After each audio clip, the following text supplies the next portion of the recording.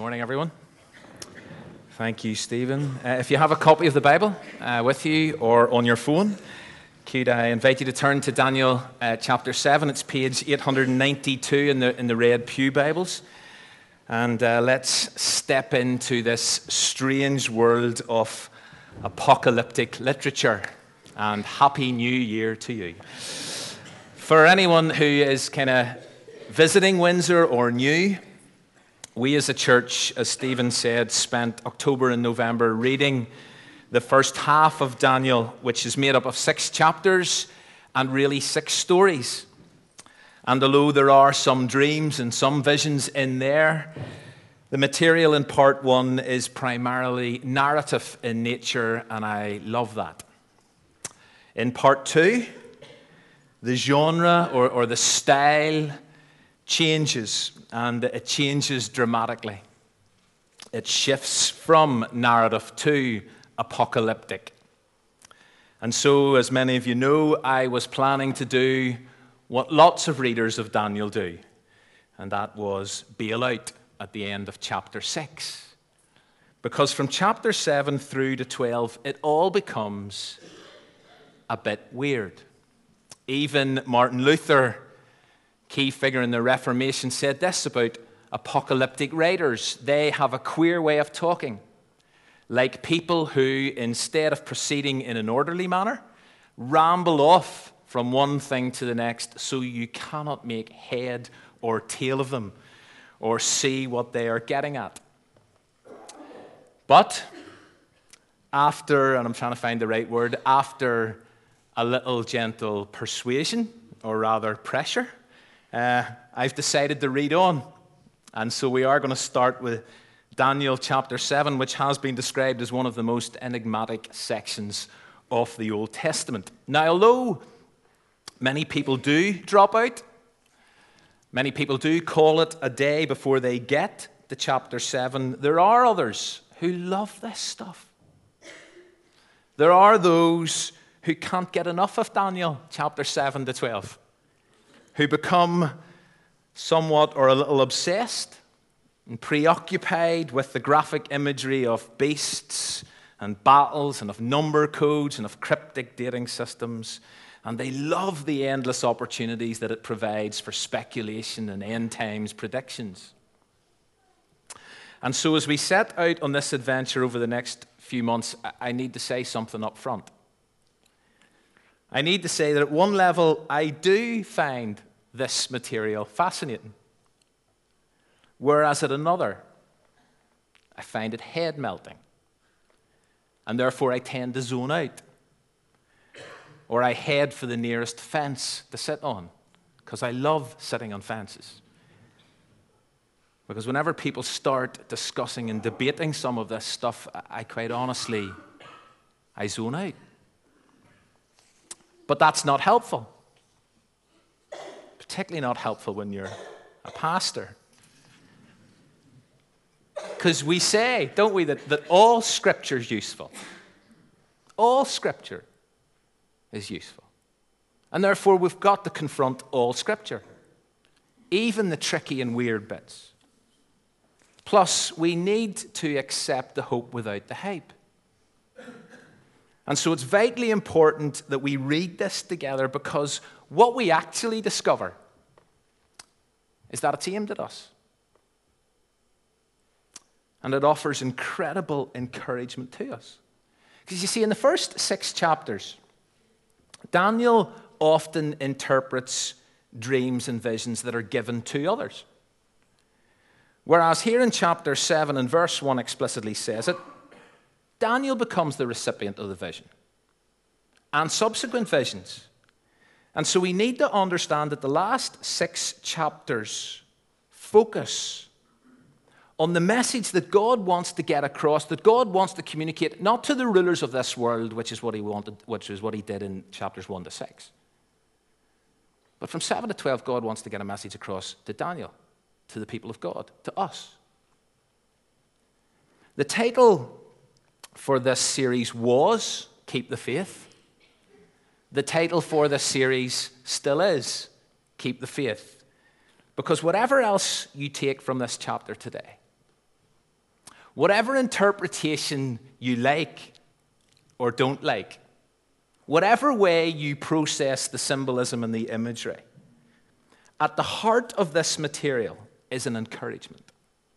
An encouragement for the people of God in exile to keep the faith, and for the people of God in subsequent generations, i.e. us, to keep the faith. Because here's the harsh reality. It's going to be tough. It's going to be tough being a Christian in our world. There's going to be struggles. There's going to be opposition. There's going to be outright defiance.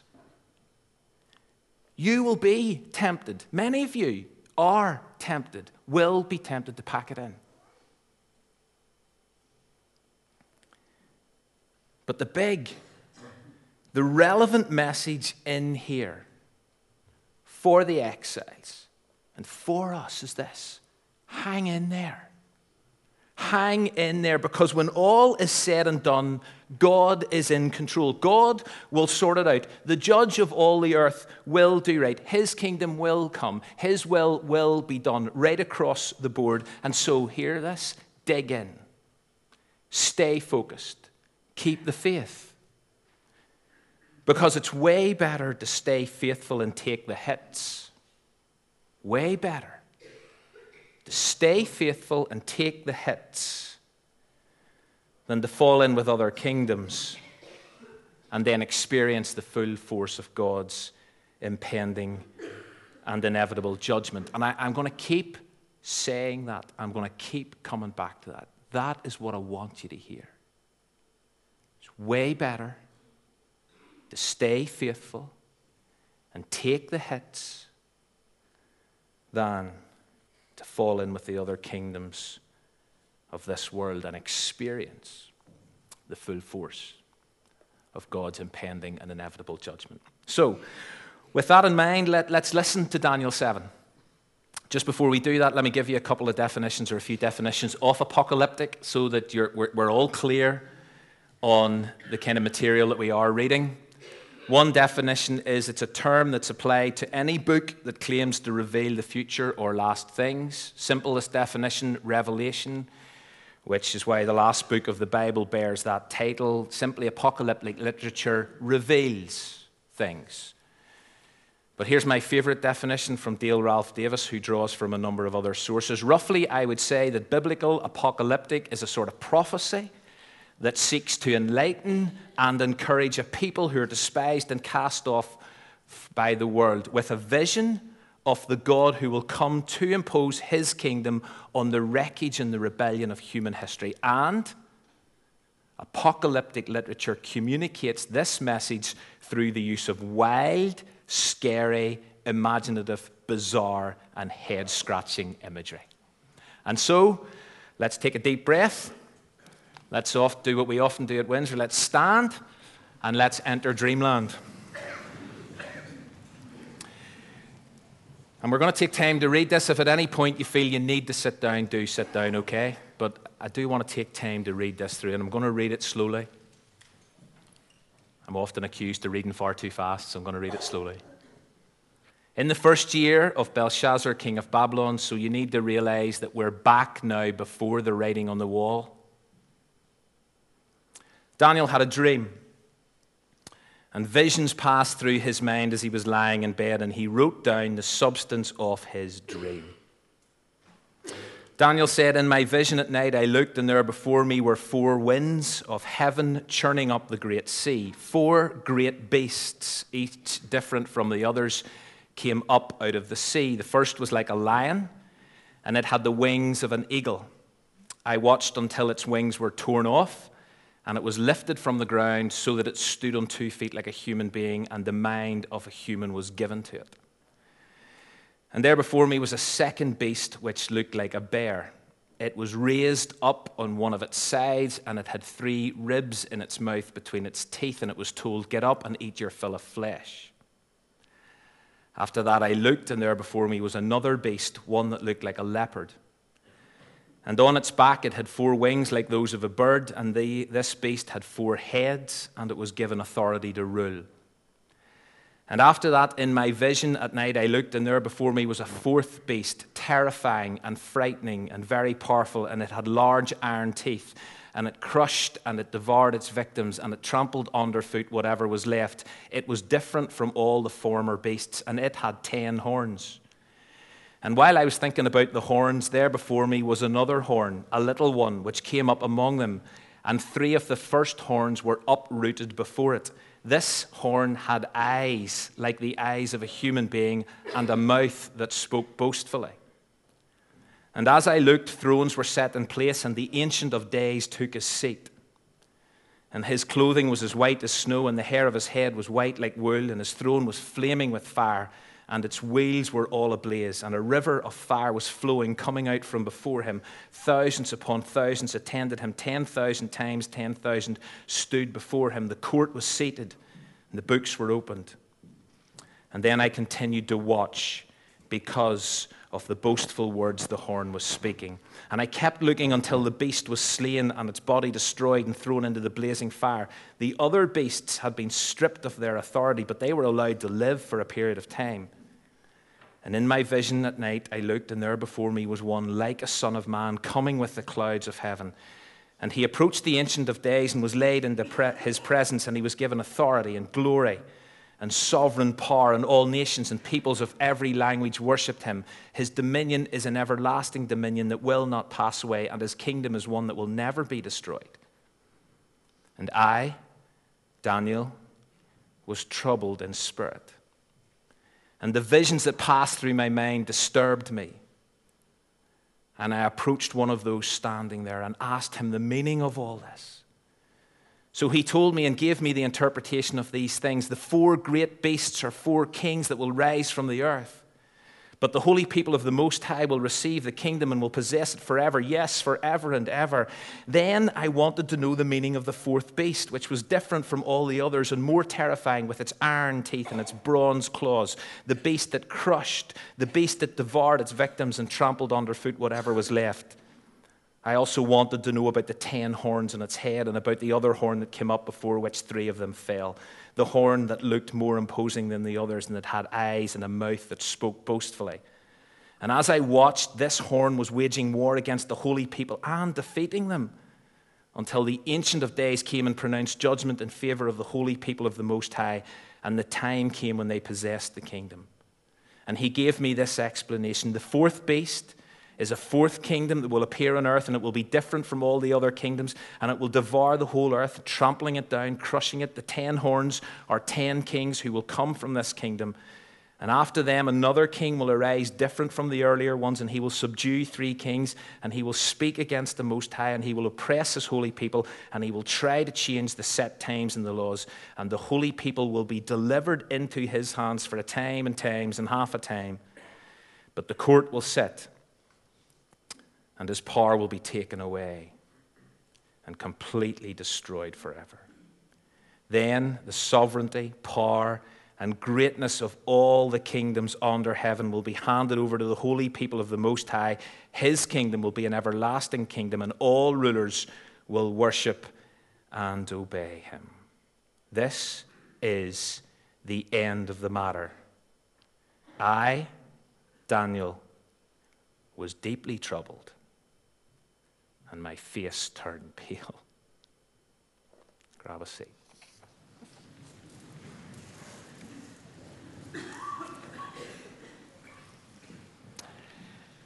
So, Daniel's dream starts with 4 different, grotesque, hybrid, or at least 3 of them are, beasts. And they're rising up out of a great chaotic sea, which in itself is a symbol for impending trouble. And the first beast is like a lion with the eagle's wings. The second is like a lopsided bear. The third is like a leopard with 4 heads and 4 bird wings. And the fourth is obviously unlike anything. It's terrifying, and it has iron teeth, And it has 10 horns, and as Daniel reflects on the 10 horns, this other little horn comes up and it uproots 3 other horns. And this little horn has human eyes, and it's got a mouth that speaks boastfully. Love the fact that some of you are smiling at me. Now, if you jump down to verse 17, we know, we're told that these 4 beasts are 4 kings. It says it there. So they symbolically represent 4 kingdoms that are going to rise up against heaven and are going to rise up against God. Now, down through the years, different people have had and have held different views on which kingdom each beast represents. The most popular take on these is what? So let's get a bit of congregational participation. So, the first beast, the lion, most people think represents where? Babylon. Second beast, lopsided bear. Where? Persia, Medes, Medo-Persian. Bit of debate there. Third one, leopard, represents Greece. Fourth one, terrifying one, represents Rome. Roman Empire. But you know something? We've got to be careful.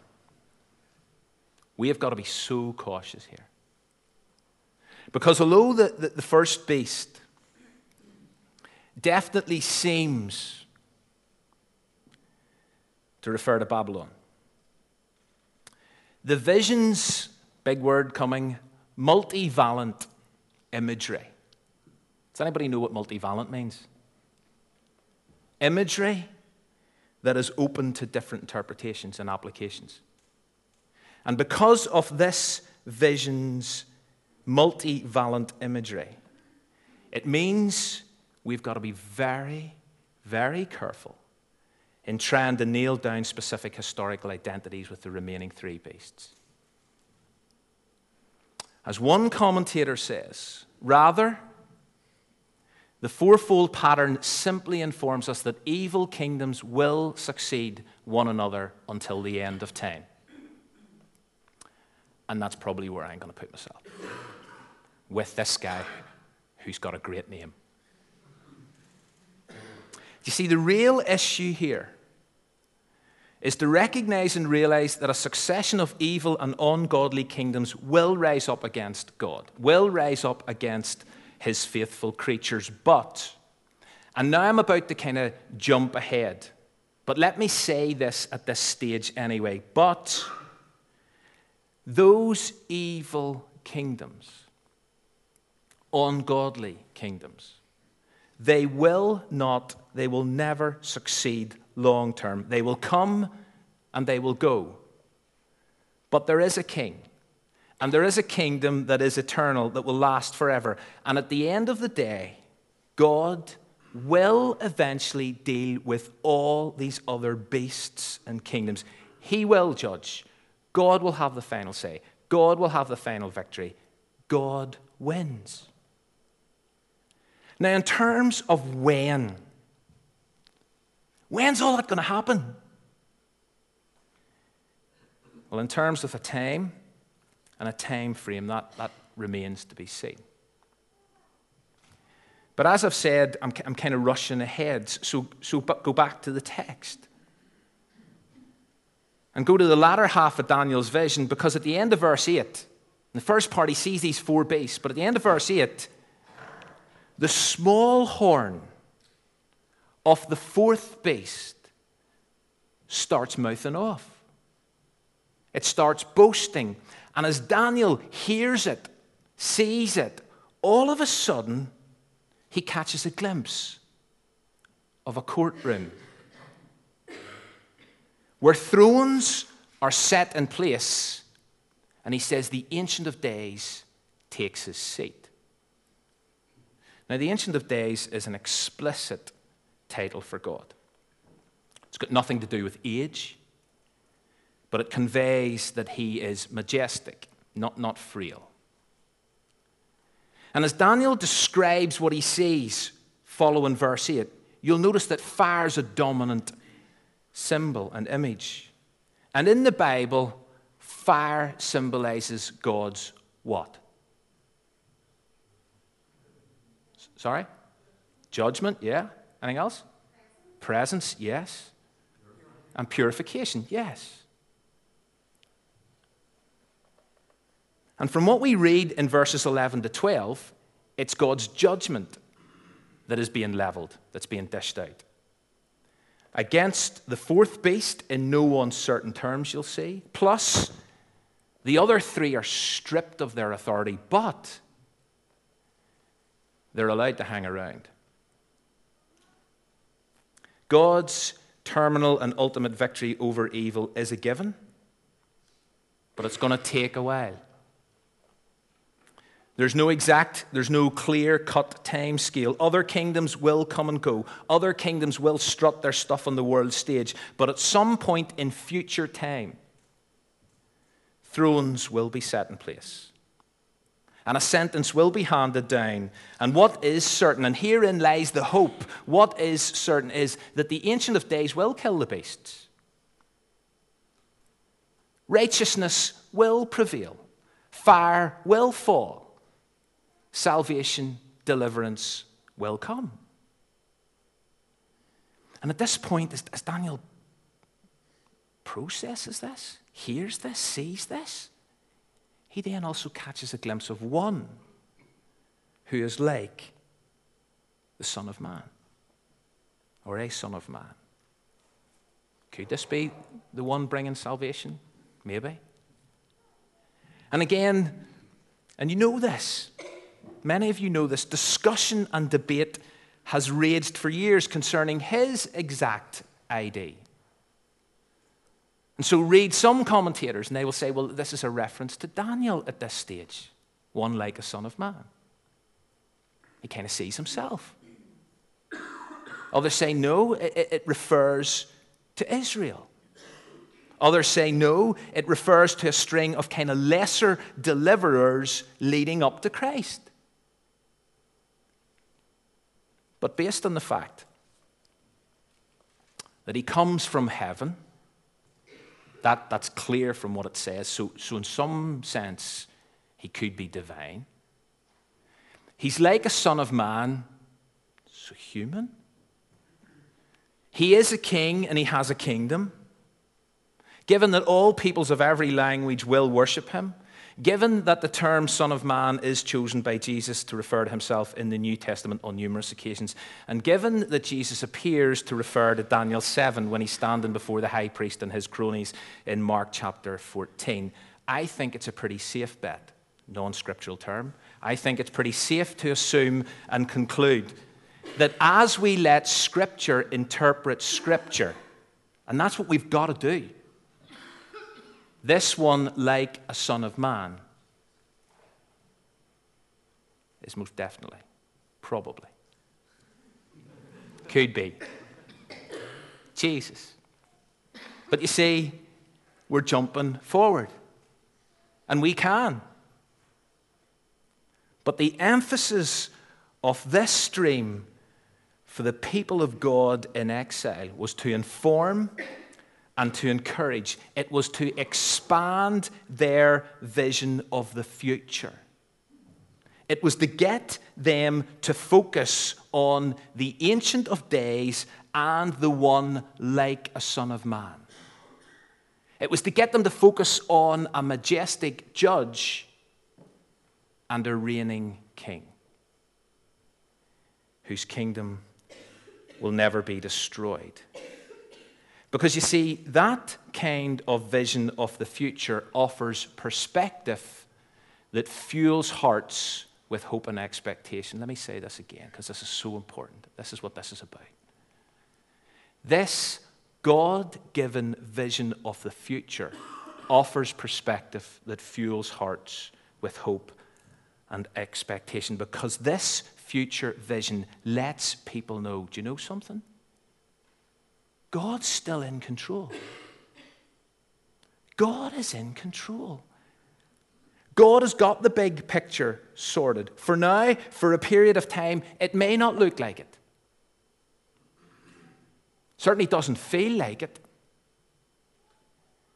But whoever said it was going to? Whoever promised this was going to be easy, this was going to be pain-free? It will be scary. It will be frightening living in exile. Various kings and kingdoms will flex their muscles. They will make life, our life, your life, my life, everyone's life miserable. Other kingdoms will come who will wreak havoc. But God has the future in hand. And if only you can see the secret, this truth behind history, it may not keep you from pain, but it should keep you from panic. It may not keep you from being fearful, but it should keep you from becoming frantic. And for beleaguered exiles in Babylon, this was potential music to their ears. God's still in control, despite appearances. And for us, it's also meant to strike the odd note or two, because you see, it enables us to live now in the presence of the future. It's so important that we learn this. Live now in the presence of the future. God's promised future. And so as we look around us today, at worldly kingdoms that are causing mess and mayhem, worldly kingdoms that are instilling terror and fear and dread, and I don't want to be specific, but feel free to fill in the gaps. But isn't it good to know that in spite of what we see, in spite of their bravado and their swagger, in spite of their apparent success and their sway, God's in control, and God will sort them out. Someday. One day. Let's move on. Because as Daniel's left reeling, to quote verse 15, he's troubled and he's disturbed by all of this. He turns to one of those who's standing there for an explanation. Now remember, up to now it's Daniel who's been referred to for the explanations and the interpretations. And now here he is with the shoe on the other foot. He's turning to someone else, saying, explain this. Now who this one he turns to is, it's probably an angelic intermediary of some sort. But in the space of 2 verses, this interpreter boils it all down and kind of provides what must have been a massive dose of encouragement, not only for Daniel, but for the exiles and also for us. Look again at verses 17 and 18. The 4 great beasts are 4 kings that will rise from the earth. But the holy people of the Most High will receive the kingdom, will possess it forever. Yes, forever and ever. You see, as a result of those 2 verses, there's no way anyone can actually say, I've no idea what that vision's about. Because here's it explained in a nutshell. And it boils down to this, to kind of quote David Helm: while ungodly and arrogant kings will continue to succeed one another on the world stage, and they will, and they do, don't be anxious. Don't be alarmed, because God will see to it that his people will receive an everlasting kingdom. And before we move on, and Daniel can't quite leave it at that, by the way, but before we move on, let me say it again. God wins. God has your future in his eternal kingdom safe in the long term. But Daniel's fascinated. He's fascinated by that 4th beast. The radically different one with its iron teeth and its bronze claws and its 10 horns and its one smaller one that replaces 3 of the originals, which goes on, as it says, to wage war against the holy people of God and beats them, or at least seems to, until the Ancient of Days pronounces judgment. Daniel wants to know more, and let's be honest, who doesn't? Who doesn't? Well, the interpreter obliges. And he clarifies, yeah, this beast is different. And you know something? His sphere of influence is vast. And so he says the domain of this beast is universal. He's going to devour the whole earth. He's going to trample it. He's going to crush it. And then he moves on to the horns and he says, 10 kings will rise, followed by another who'll put down 3 of the kings. And that king is going to voice off. And he's going to voice off against God, and he's going to oppress God's holy people for an unknown period of time. And again, we're into debatable territory. Because who's the 11th horn? And it's been a point of contention for years. It's been a point of contention forever. And some think he's already come. And so there are those who take us back to even before Jesus. There are others who say, no. He came kind of 2nd century AD. Whereas others tend to think that this horn has yet to come on the scene, and therefore they reserve the entirety of Daniel's vision for a future Antichrist.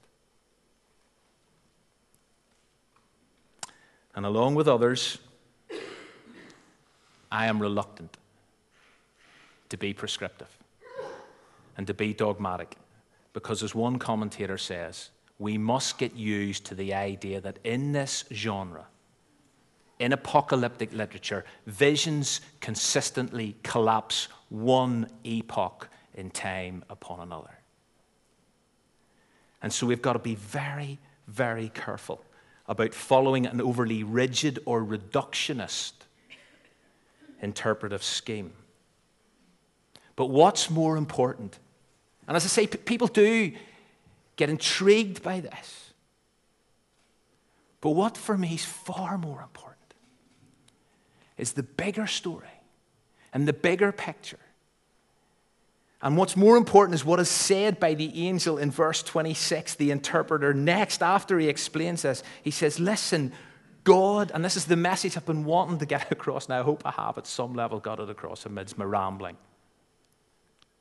God is going to judge. And you see this outspoken rebellious king and kingdom, it's going to be taken away and completely destroyed forever. And in addition, God's kingdom is and will be given to the holy people of the Most High. And this kingdom will never pass away. And all rulers and all kingdoms will serve and obey him. And so deliverance is sure.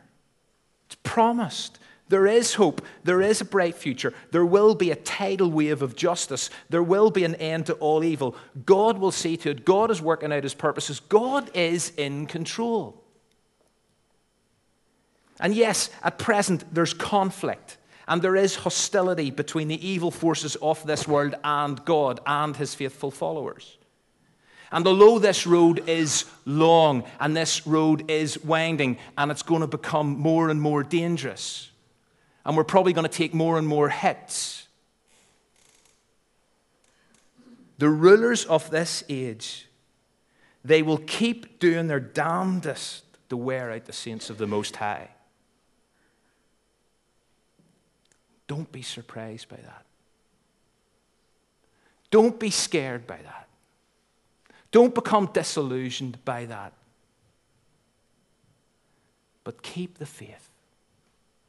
Catch a glimpse, catch a vision of the future, God's future, your future, because one day, do you know, as it says at the end of this text, one day the court will sit in judgment.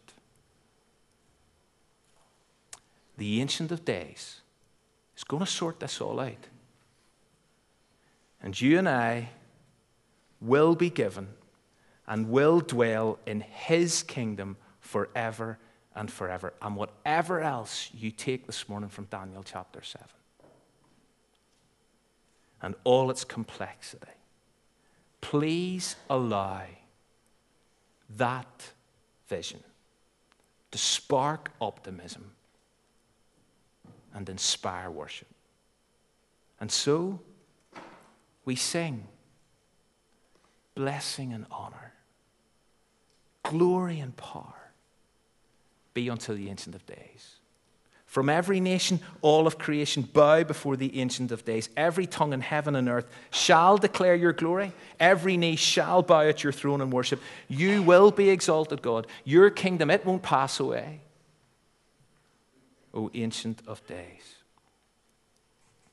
And so for us now, we live in the presence of the future.